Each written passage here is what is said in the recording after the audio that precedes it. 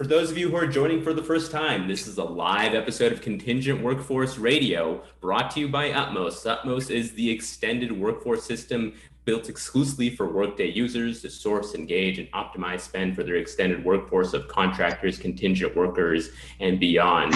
And today we have a special guest, Nancy Marin from Northwestern Mutual.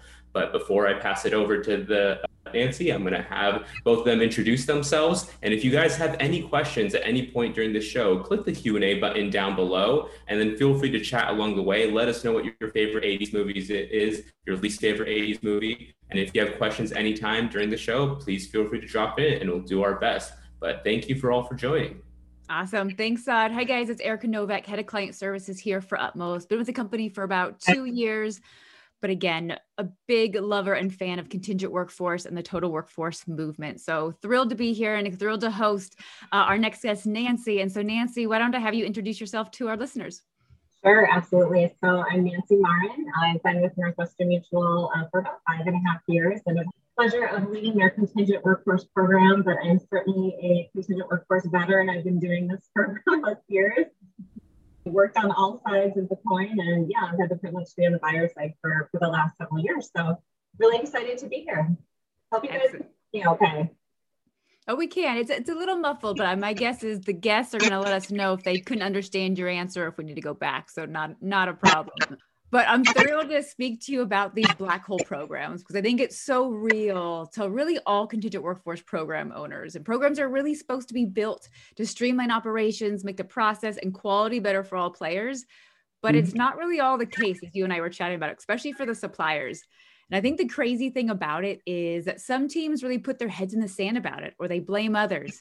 It's the managers, it's the suppliers, it's rogue behavior. And you and I have talked about that term and how we feel about, rogueness, you're not following my rules. But it's become the dirty secret of the industry. And what I love about your message is that's really about ownership. You as a client or customer or company, it's your program, whether it's internal or utilize a third-party MSP, it's your operations. And this can be changed. This can be identified and changed if you focus on it and let it be about your team and not about blaming someone else for not following the rules. And so I'm excited to talk about these black hole programs today. But before we do, knowing that our listeners come from a variety of backgrounds, some, this is their very first program or team focused on contingent. Some are really seasoned. Kind of let's define our terms to kind of set the stage of who your team is and kind of what we're talking about. So for a little prep, can you talk a little bit about your program at Northwestern Mutual? And are you an internal program, external program? Yep. So we are an internally managed program. We sit under the talent acquisition umbrella. It's been this way since inception. So for the last, 5+ years, we've been doing this. It's been an interesting journey for sure. But yeah, and we strive to not be the black hole program. And I know everybody thinks of the black hole program a little differently. Erica, you did a little bit when we chatted, had a little bit of a definition. But when I think about it, I think about that program that nobody wants to submit candidates to because I never get feedback and the program team is a block. And, I'm better off just throwing my resume in the wind because I'm just not going to get anywhere. And that's certainly not what we want to be known for. No, and that's helpful. So to frame that, when you think about the black hole programs, you're thinking from the staffing supplier point of view. It's when they think about working with your program, they say, when I submit something, it goes into this proverbial black hole. I don't hear anything. Nothing moves. So it just feels like I'm doing a lot of work and not getting anything back. Is that right?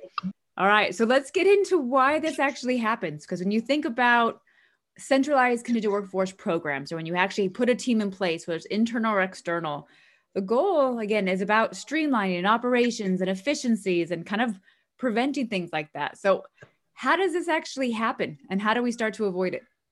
Yeah, so there's a fine line between I want to put in coming to manage the program, right? If you think about, before it was decentralized, let's say, right, and you want to centralize it, and there's going to be some processes and procedures that you need to have to centralize, right? And one of those may be that we're not going to allow our suppliers to have direct contact with our NM. But the reason that we do that is because I can't have my hiring managers getting 5, 6, 7 different phone calls, right? Answering the same questions over and over. And then you kind of get that outside of the system thing going on, which we'll talk a little bit about the road, right? So I think there are just some baseline, hey, we're going to get a handle on this, we're going to deliver the value. There's some things that you need to have in place, right? But there's a fine line between, hey, here's the guidelines, here's the reason for them, and kind of getting to that point where it's almost like a blockage to getting things done, and the controls become more important than the outcome. And that's where you don't want to get to. And I think that's such a good point because, again, like when I was at LinkedIn, we talked about being a talent enablement program with compliance, with something else, but being the focus and having that idea of it's not just about controls for control's sake or for power's sake or to say yes or no. It is about you're supposed to be an advocate for the business or an advocate for the supplier and an advocate to the manager. So one of the things that we talked about is acting as a recruiter within the program. Can you share a little bit more about your thoughts on that? Yeah, so I really see our suppliers as our recruiters, right? So in the firm side, they've got, a team of recruiters that recruits for, well, who recruits for contingent? Well, it's my suppliers, right? And if I want my recruiters, my suppliers to be successful, I do have to be an advocate for them, right? And I need to have them engaged and I want them to be motivated to give me their top candidates. So I definitely see them as really an extension of our team, our recruiters.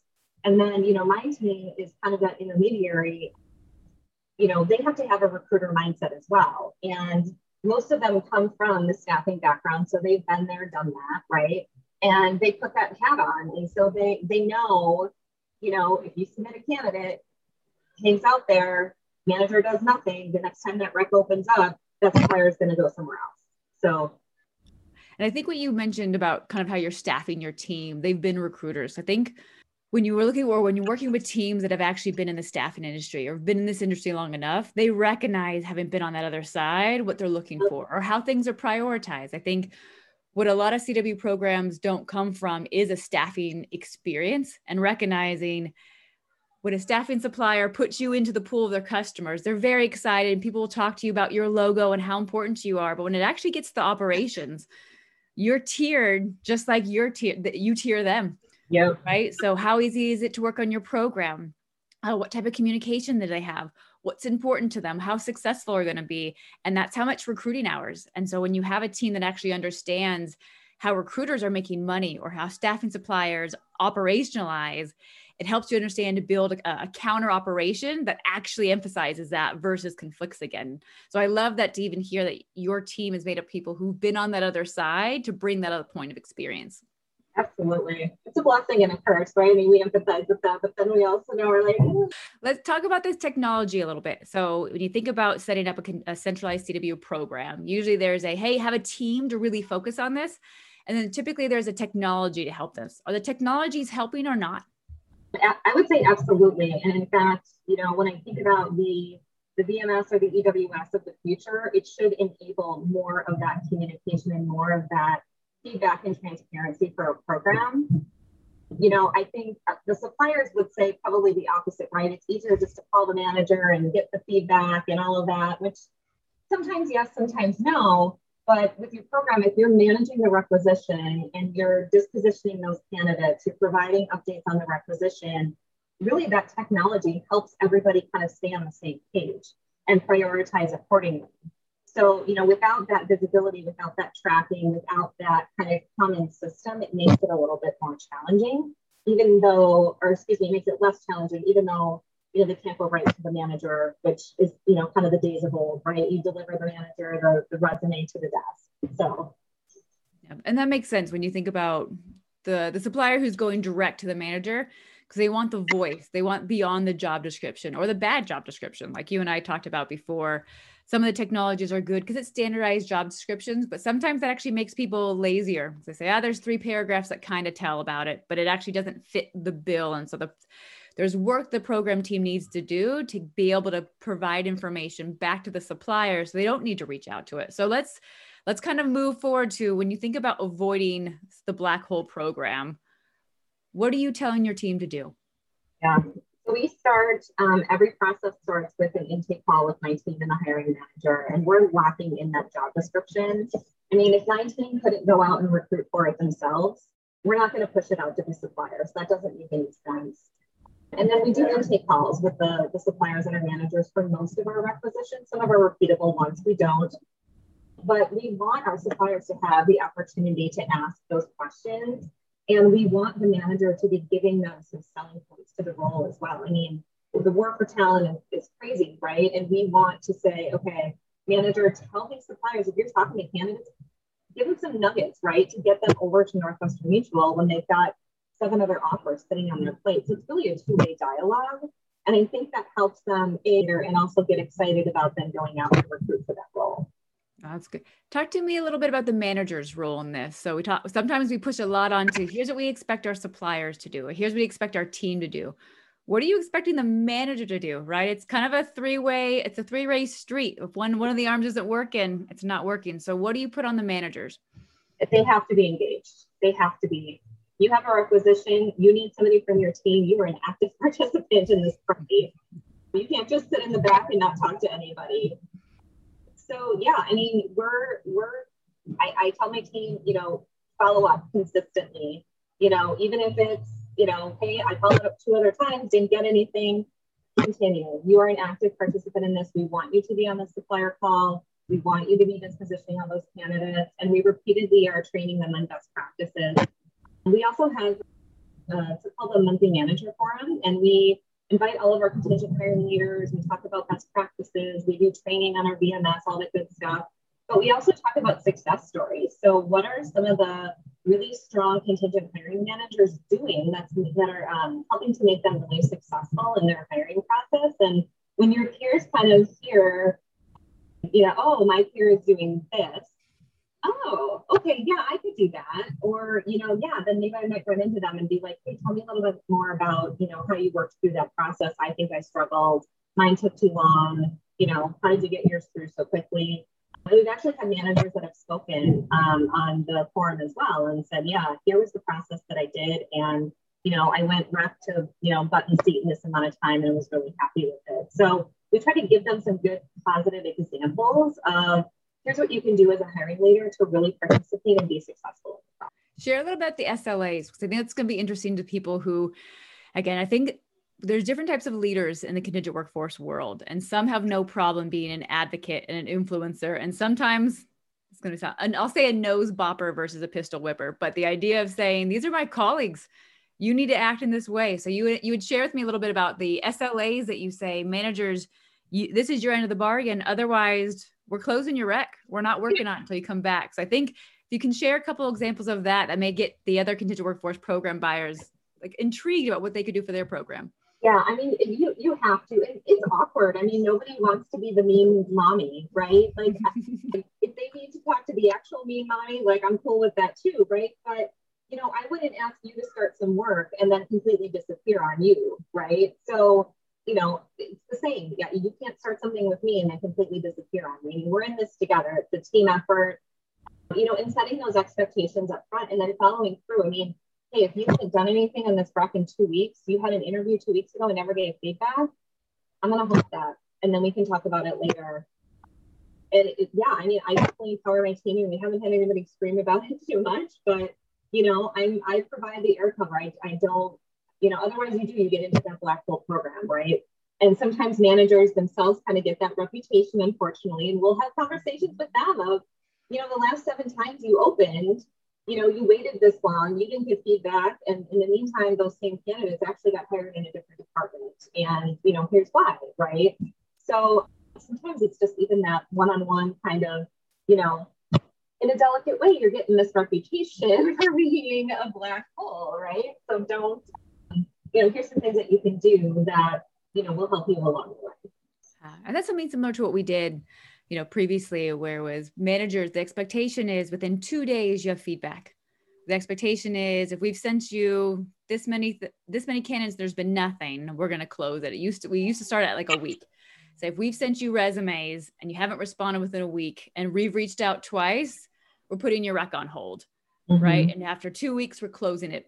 And you have to go back and get approvals. Well, knowing that even, we can reopen the rec, use their approvals, and it's fine. But something to show that if they don't, that means we're moving on as well. Because it's, again, something that when you think about the internal CW team, your guys' team and time matters, right? Having you guys try to find 17 folks who aren't responding back versus focusing on the managers that are.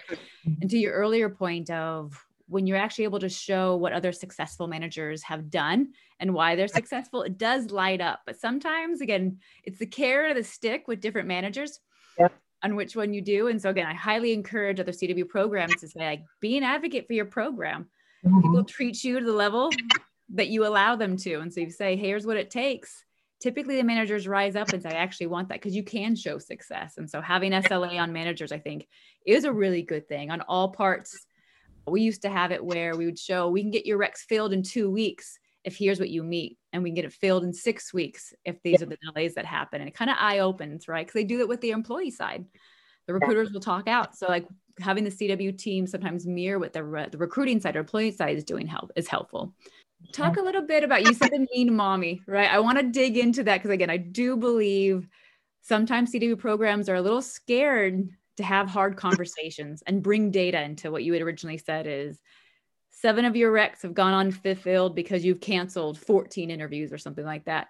Talk about the different relationship that your team has because you are an internal MSP with these managers versus the external MSP trying to have the same conversation with these managers. Yeah, I mean, I think that one of the things that's nice about our channel is we can easily tie what that person is going to be working on, what that opening is for, to strategic priorities of the company, right? And so it's a little bit easier for us as we, kind of sit in on different internal town halls and things with department leaders and kind of understand their priorities. So it's a little different. You're having a conversation and saying, hey, I know that this is a huge priority that needs to get done by September. So we're going to go on this. I'm going to get with the suppliers. We're going to be aggressive, but here's what I need from you. And you kind of make that tie for them because they want to deliver on that priority, right? So it's not just, hey, here's the best way to fill your rec, but here's really what's going to get you to that strategic priority, moving quickly, giving that feedback, giving that good job description up front, having that supplier call so we get you the right candidates out of the gate. And so we kind of motivate a little bit like that. We also actually have a full Tableau dashboard, time to fill, and we can sort it by hiring leader. And we have in the past constructively shared that with their HR business partners where we've had some struggles and just said, I don't know how this person's team is doing, what the dynamic, the flow is going. There's some concerns that we have about some of their contingent hiring habits, and kind of let them have those conversations with, how are you staffing your team, right? If you're lagging behind, that might be an indicator of why. Or maybe it's, actually they had 10 firm recs open at the same time and probably shouldn't have tried to hire, 16 people at the same time. And that's another conversation that they face. So we definitely tap them on the shoulder quite often for things like that. I like that for a couple of reasons. One is you're bringing data to an emotional conversation, right? Like anytime you go in and say, you're not doing this, people's levels go up, right? I'm overworked. You don't know. I'm hiring for employees too. So anytime you kind of come in saying you're not, but you're able to bring data, kind of bring it down to like just the data speaks for itself. The other thing that I really like that you just said is by looping in the HRBP, right? It's a different type of conversation because they're going to have, it's going to be among several other things. Maybe they have a view or visibility into some other conversations, priorities, projects, interviewing that you don't, and you're enabling them, right, to speak on your behalf and kind of take the tone, but it's in partnership as well. So I like that as well because you're able to arm them with information and then have them come back and say, all right, I didn't realize, I'm making this up, they have 17 contracts out. They're trying to interview 14 people internally, or they're on the hook for some sort of deadline. This is the why. And then you have okay, great, let's put it on pause or so. But having it not always just be a one-on-one, but a multiple across HR of, hey, we're trying to tend to your talent needs. Help us understand what's going on. Let's go back into some of the tactics. Again, what I want the CW program owners to hear is going back to their SOPs and saying, how am I doing this versus what Nancy's kind of sharing or so. So we've hit about having a good manager intake call and vetting the job description and making sure that you're setting up SLAs with your staffing suppliers as well, your managers. Let's talk about rec and supplier strategy. Because I loved how you guys facilitating your supplier, kind of like your supplier list, as well as how you're engaging them with recs. Can you share a little bit about that?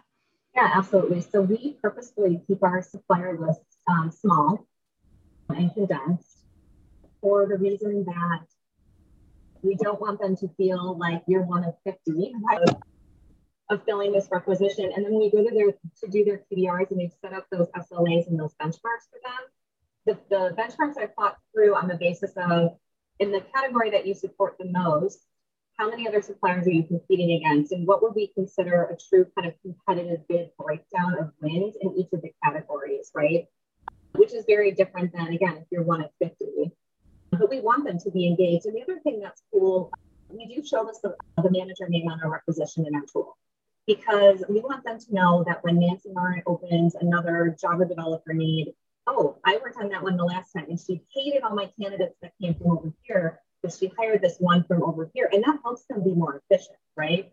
You know, maybe they were on that supplier call already and they don't even necessarily need to get on a second one because they know the manager, they know the area, and it just helps them be more efficient as well. I mean, we don't have anything, you know, to hide necessarily, right? You know, we trust that they're not going to contact that manager because if we're doing our job, we're providing enough touch points for them where they're confident to do their job.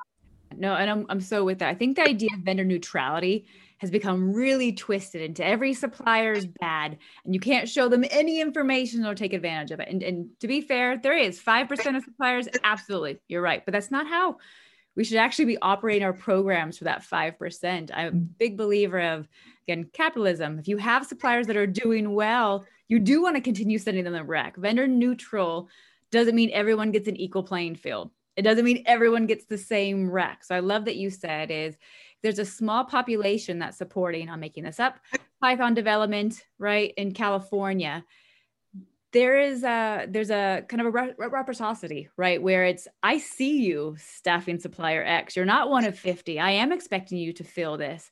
And because I see you, you get to see me a little bit and know the manager and know what's going on. And so if we do these again, you're likely going to get a higher percentage choice of filling this and getting this rec again, because we're saying, hey, there's some mutual accountability on that. So I love that you're keeping it small and tight. So we think about supplier optimization. It's not take it from 200 suppliers to 100. Now I know it's always, there's a path to get there. So, but the end is, do you actually know who your suppliers and do they know you? Can you share a little bit about your weekly call? So you have a good supplier category list. You're talking about which recs they're getting. Share a little bit about your weekly call. Yes, we do have weekly calls with the two major skill category suppliers. And it's really about, it just goes back to the open communication, but it's prioritization. And the person, Jennifer on my team who runs our technical side calls, does a great job of going through the recs and saying, okay, here's the 5 that prioritize. The manager's moving, it's hot, let's get this filled. And I'm promising you that, you know, NM is going to move on these. Here's the next 10 that, yeah, we're having some slow issues over here, you know, so just helping them to prioritize each need, you know, especially if we've got a large volume, which we do right now, you know, instead of just kind of picking and choosing, I mean, yeah, we want you to support, but, you know, here's kind of the priority, here's sort of in the middle, and then, you know, these 8 are probably going to get close because this manager's not responding. So we want to make sure that we're helping them understand where to spend the time, which is, it's worth it to us and it's obviously worth it. Yeah.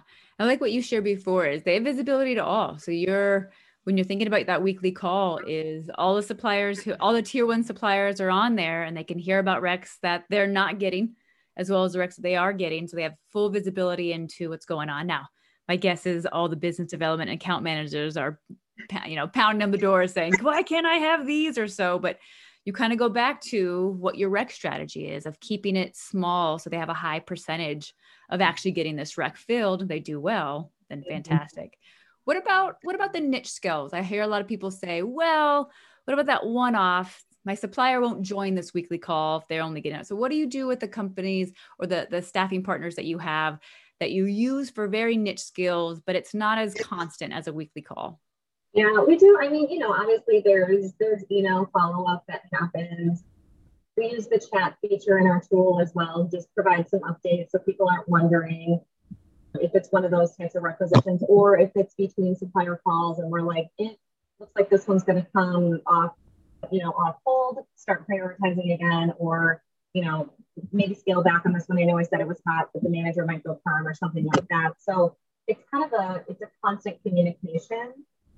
But yeah, I mean, it's a little bit more work, quite frankly, to, you different pockets of niche. There's a time and a place for niche, but we really, really try to keep them to a minimum because it does take a little bit more time to support and manage. Yeah. And I want to say this for everyone. That's okay. Right. I think everyone at some point is always looking to become so efficient that they lose the relationship, right? That they lose, well, do I want to? Can this just be an email or so? And I would say in roles and responsibilities, when you think about what you're building, I think it's okay to say, all right, this is going to be, I'm making this up, 10% is going to be relational check-ins where I'm calling or on Zoom meetings, or I'm having lunch with folks, because to your point, having these one-offs do take more time, but you absolutely want them to be in a great spot when you do need them, right?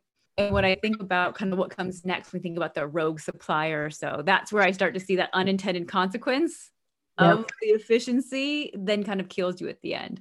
But let's go back to one more tactic. Again, we talk about what are some things people can do or change. And so talk to me a little bit about the vendor surveys that you work with your suppliers on and how your team uses this information. Yeah, so last year we did a vendor survey and we basically said, how do we rank compared to your other customers? Or do we give you good feedback? What else do you want to see? And they were very, very happy. We did get some good feedback. I don't know, maybe they were a little afraid to tell us that we suck. But we do ask in QBRs as well, is there anything else that we can be doing? We ask, how are we comparing to other clients? And I've noticed over the years that they've just become more candid with us. Hey, we have these candidates submitted for you guys, and somebody X down the street, they actually moved a little bit faster and we lost 3 people. And we're like, that is so good to know. It doesn't feel good, but if you don't tell me that, I can't fix it. So over time, you do develop that relationship where you can be a little bit more candid with people. Yeah, and I think that's something that is a benefit of the internal MSP program, where, because you're right, staffing suppliers or really any supplier is not thrilled to give bad feedback to their customer, fearing that it's going to be used against them, right? So usually it becomes like very bureaucratic or political, or things are fine except for feedback. Feedback's the thing everyone always wants, more of better quality, faster time, more depth or whatnot. But I think it is important. And I love to hear that your program has created a culture of there is a two-way street and that you'll actually do something with it once you hear it, right? Yep. I think sometimes there's a lot of surveys that are sent out and they go into their own black hole. All right, that's great to know. And then nothing changes. Or you have an third-party MSP who potentially are desensitized because they're working with so many suppliers across that they're like, yeah, we get it or whatnot, but here's how we maintain efficiency or cost savings. Yep. And that becomes the thing that makes it much more important to them versus quality or kind of cranking the dial on operations to make sure the suppliers are being successful. Like how that's not a metric for MSPs or CW programs. I think it's a huge miss. That's a gap in our industry of saying, does the staffing supplier feel supported by this program? Or nay, or why not? And allowing them to provide harder feedback, right? Things that are, like you said, it's hard to hear, but it makes you better. So again, applaud you for actually taking action on what they say and say, oh, all right, cake on my face, but now let me go back to the team. Yeah. Let's talk about the term rogue supplier. You and I both, I think, was nice. Like, we hate it. I got podcasts on it. Like, stop saying it. It's about your program operations. People are going around you because you are not supporting in this way. But yeah. I want to go back to something that you said earlier, where it was about, because your team has come from the staffing agency, you understand how staffing operations work from the staffing supplier. Can you go into that a little bit more, knowing that some of our CW program owners don't know how staffing teams operations work and why it's important and how people get paid? I think that may shine some light on some things. Absolutely. Well, I mean, most of them there's a commission component. So we'll just put that out there, right there, right? If they don't get the butt in the seat, they're not going to get paid. And so I think when you talk about these, rogue suppliers, I think what they're really thinking is, gosh, I know I have this great talent and they've got this centralized program and I don't get anywhere with them. Well, I just want to get my person, butt in the seat. So I'm going to take the chance and I'm going to reach out to the manager, even if that means I'm making this other team mad, right? So you kind of have to think of it from their perspective. If you're too hard to work with, yeah, they're going to go around you. Hiring managers are thinking that same thing about you. Is it's just a bureaucratic black hole over there? Yeah, just send those resumes over to me. then you've got two people that aren't happy with your service. Now they're working together and it's contradicting what you're wanting to do, right? So, when we get those kind of one-offs, I call them, the first thing we do is have a conversation with the hiring manager about, okay, tell me what intrigues you about the supplier. Tell me where you think our current supply base is lacking. And then let's have a conversation. And if we do kind of get to a mutual where we say, yeah, maybe they can provide something that we don't have, let's have a conversation with them. And then if they do get into the program, we set some expectations around how we work with new suppliers. We'll typically put them in a tier 2 to start off with. But at the end of the day, I want my hiring managers to be happy. I want people to be able to fill the requisitions, right? I value the partnerships that we have, but if I've got a gap here and you can fill it, if my existing supply base is leaving a gap, that's up to me to recognize and say, you've got to fill that gap. So, I'm certainly never opposed to when a manager brings a new supplier to me, but I want to make sure that they're the right fit for the program and that it's not just, well, I used to work with this person over here, right? And I think sometimes too, just having kind of that education with the hiring manager about why do we have a program? What is the benefit of working with our preferred suppliers? I think sometimes they just don't realize, well, why can't I just work with this person over here? So it's always a really awkward conversation because a lot of times you find out about it after they've given them this great resume. My favorite is when they give them this great resume and then it's like, oh, this person's $400 an hour. And we don't do that at NM. By the way, if that's a good way to sell to us, please don't do that. But it happens,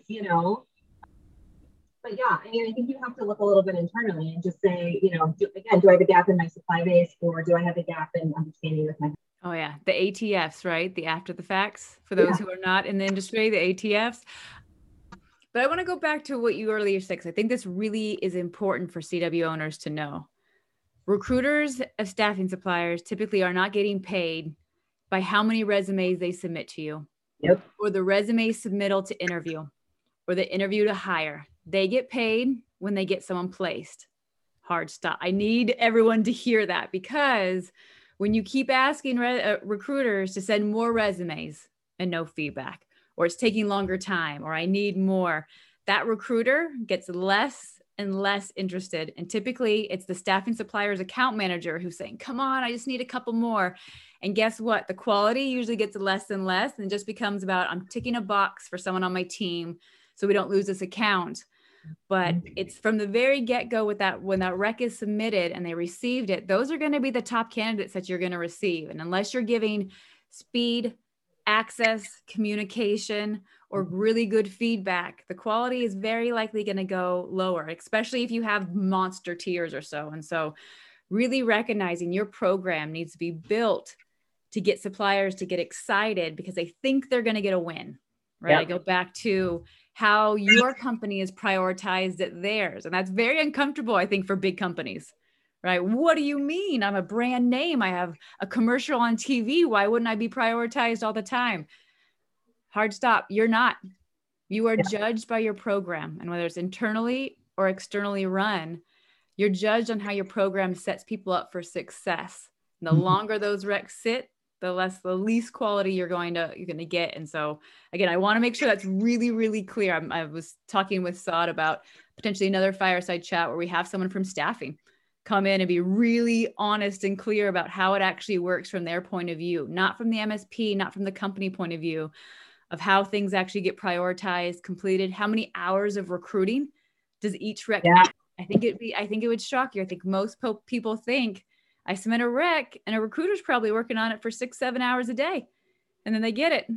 And hey, why is 48 hours too fast to get, candidate submissions and right to represents? So I think there's a whole other piece we get to talk on that, but that's, when you think about Black Hole program, this is the part that starts to become like you're chopping your arm off and you're becoming that Black Hole program because the recruiters submit and then they start to lose interest because of other priorities and better programs than you have. Mm-hmm. Oh, that got very sour and negative. All right, Nancy, bring it back up. Tell me what you think in a positive way.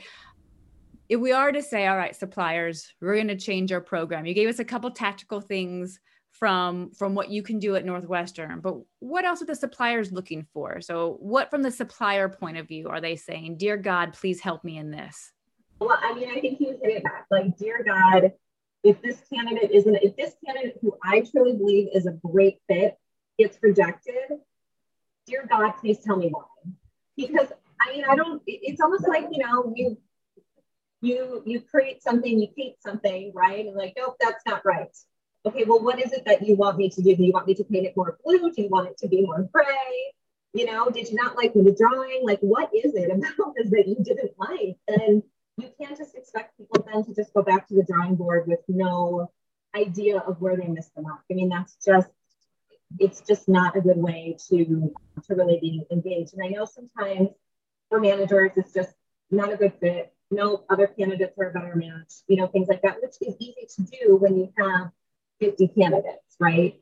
But if you've got, we restrict our number of submittals to 3 per supplier. So let's say we've got 5 working on it, the max we're going to get is 15.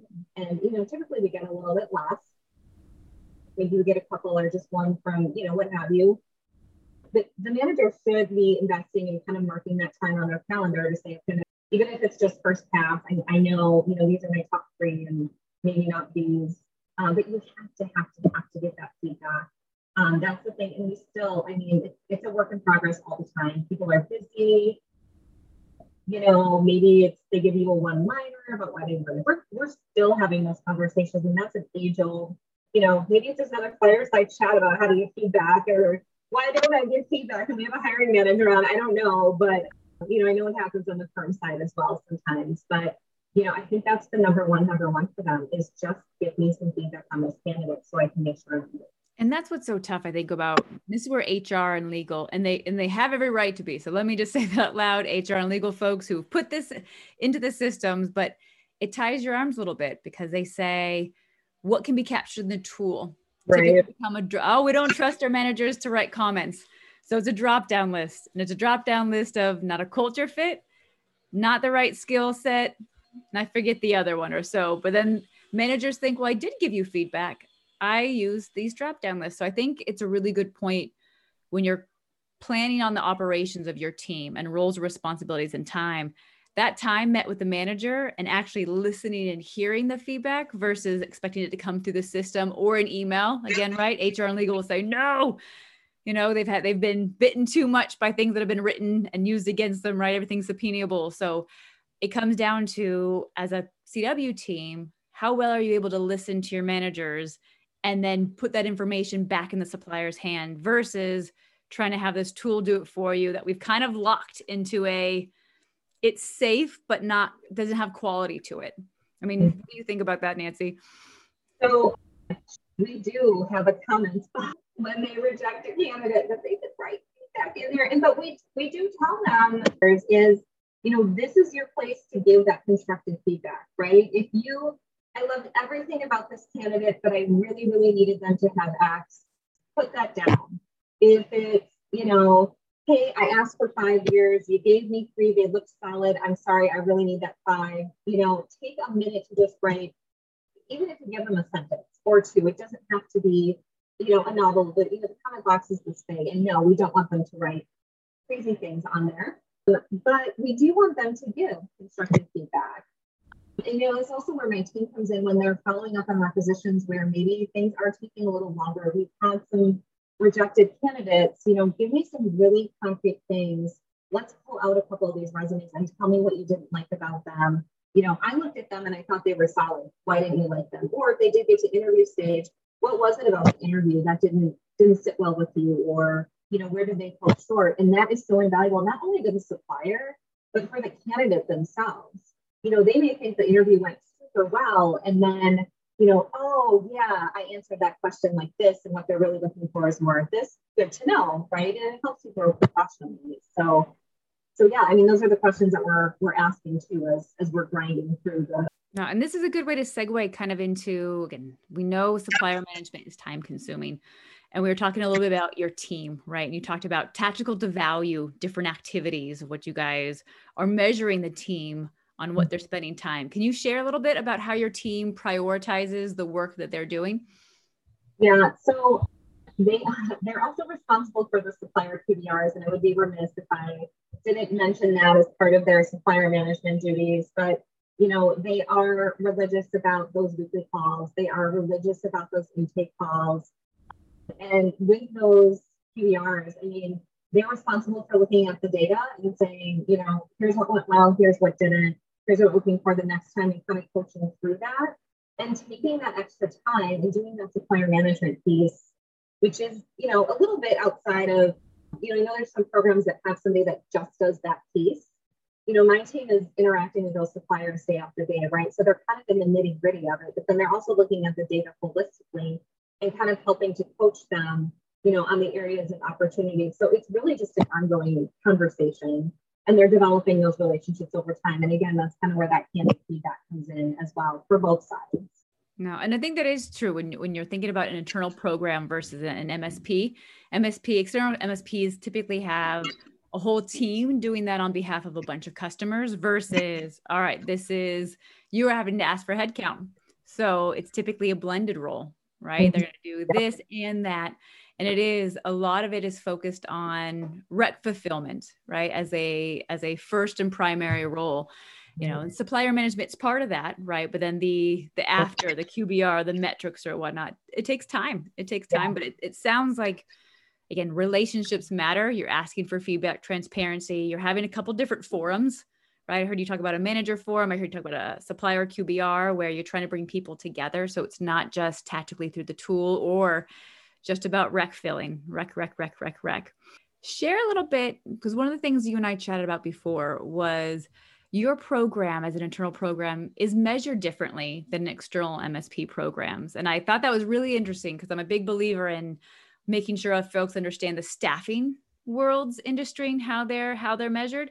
I love you to compare and contrast the internal MSP program and how you're measured and the external MSP program and how they're measured. Because I think that sheds some good light into how things get done and prioritized as well.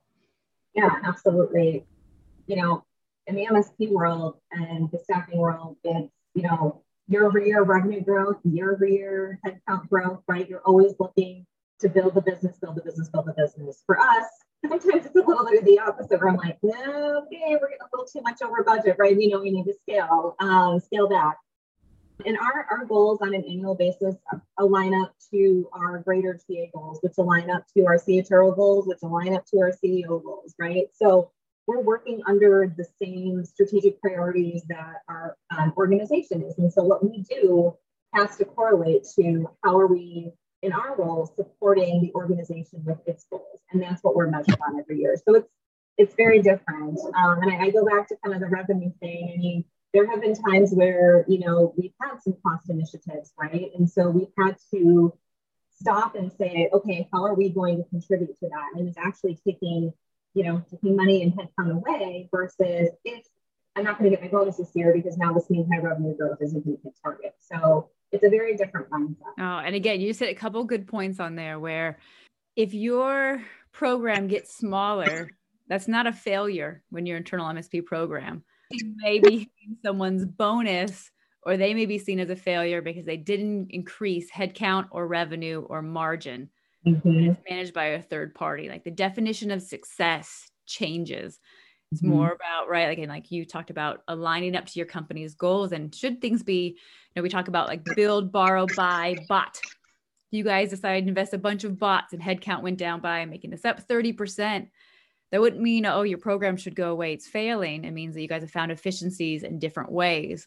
But an external MSP, that would mean, oh no, we're at risk. How do we make that up somewhere? Should we sell them something else versus going back to, again, I think about the core of what your programs are supposed to be. So that's interesting. Again, there is really interesting, and especially talking about the alignment, because you and I talked about before about sometimes things are too far outsourced with an external MSP where they don't know. And again, this is where it's almost a reverse black hole, right? Like we're making up a different industry term. Like it's a reverse black hole. The company has shut out the staffing suppliers and MSP where they don't know where they fit or how they align or what the goals are. So they're making up on their own because there is no direction, right? They're too far outsourced to understand how to support and be successful. So share a little bit. Let's talk about, let's make up this term reverse black hole in the program. So what are things that companies are doing that are making it hard for their programs to be successful? Well, you know, I think it goes back to the non-engagement, right? From yours. I mean, that's your big get you gotcha right there is if you don't have that engagement and you're not setting those expectations and I'm going to use the term mean mommy again. I mean, there is a point where you have to say, I mean, hey, this is a partnership to get this filled, right? So if we're engaged, that in turn pulls in the staffing suppliers and, having those relationships, having that tight ship of suppliers, giving that transparency, who the hiring manager is, I think that just helps flip that upside down, right? And say, yeah, I know everything that's going on there.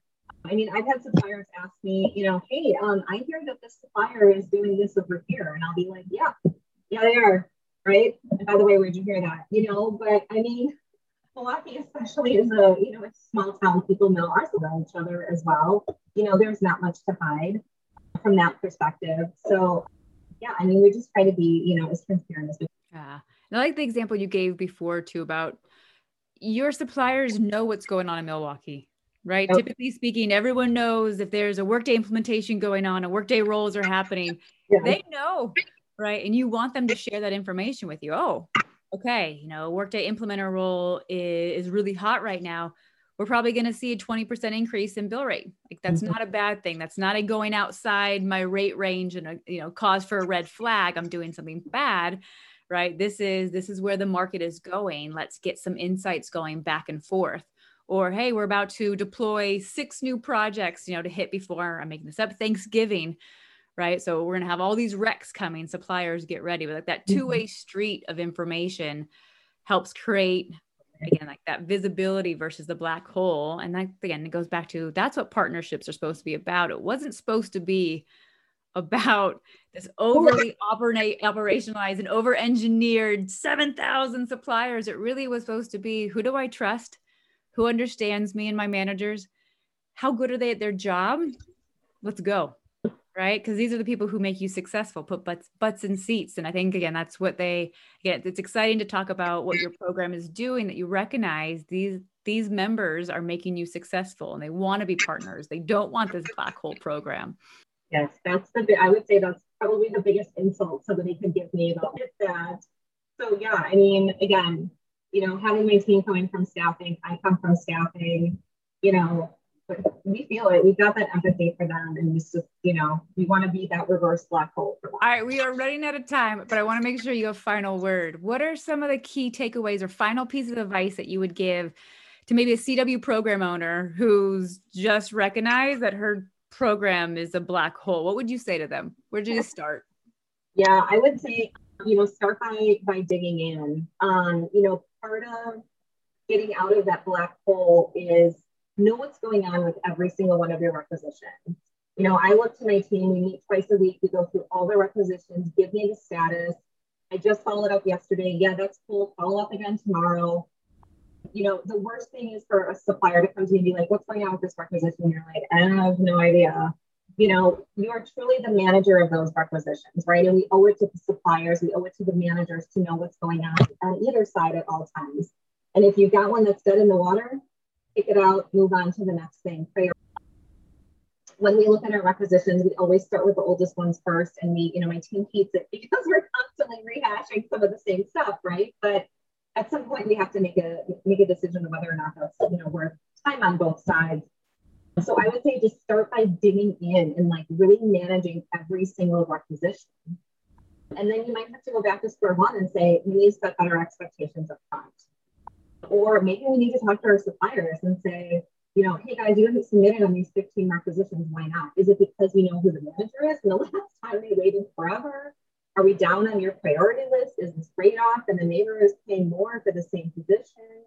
Really do a good amount of fact-finding investigation, find out what's going on that's causing it to be a black hole. No, I love it. All right, my dear. Thank you so much for chatting with us. This has been a pleasure. It's one of my favorite topics to talk about. We'd love to have you back towards the end of the year to see how things are going and how some of those forum meetings are going and more takeaways. So thank you for your time. Really appreciate it. And Saad, any last moments or last things you want to share with the audience? Yeah, so if you enjoyed this chat, you can find many, many, many more 40 episodes on Contingent Workforce Radio. You can find us on Apple Podcasts, Spotify, Google, wherever you get your podcasts. I'm going to drop a link to Apple Podcasts down below in the chat window. So go check us out. We have interviews with folks like Terry Kiley from Workday, Conrad Lico from Ward Farmers Insurance. There's just so many. I think there's 20 or 30 people that we've interviewed over the past year, and we're coming on our 1-year anniversary of Contingent Workforce Radio. So please subscribe, give us a rating. We hope to have you back next time, and we'll do another live episode soon. But thank you all for joining. Thanks, everybody. Thanks.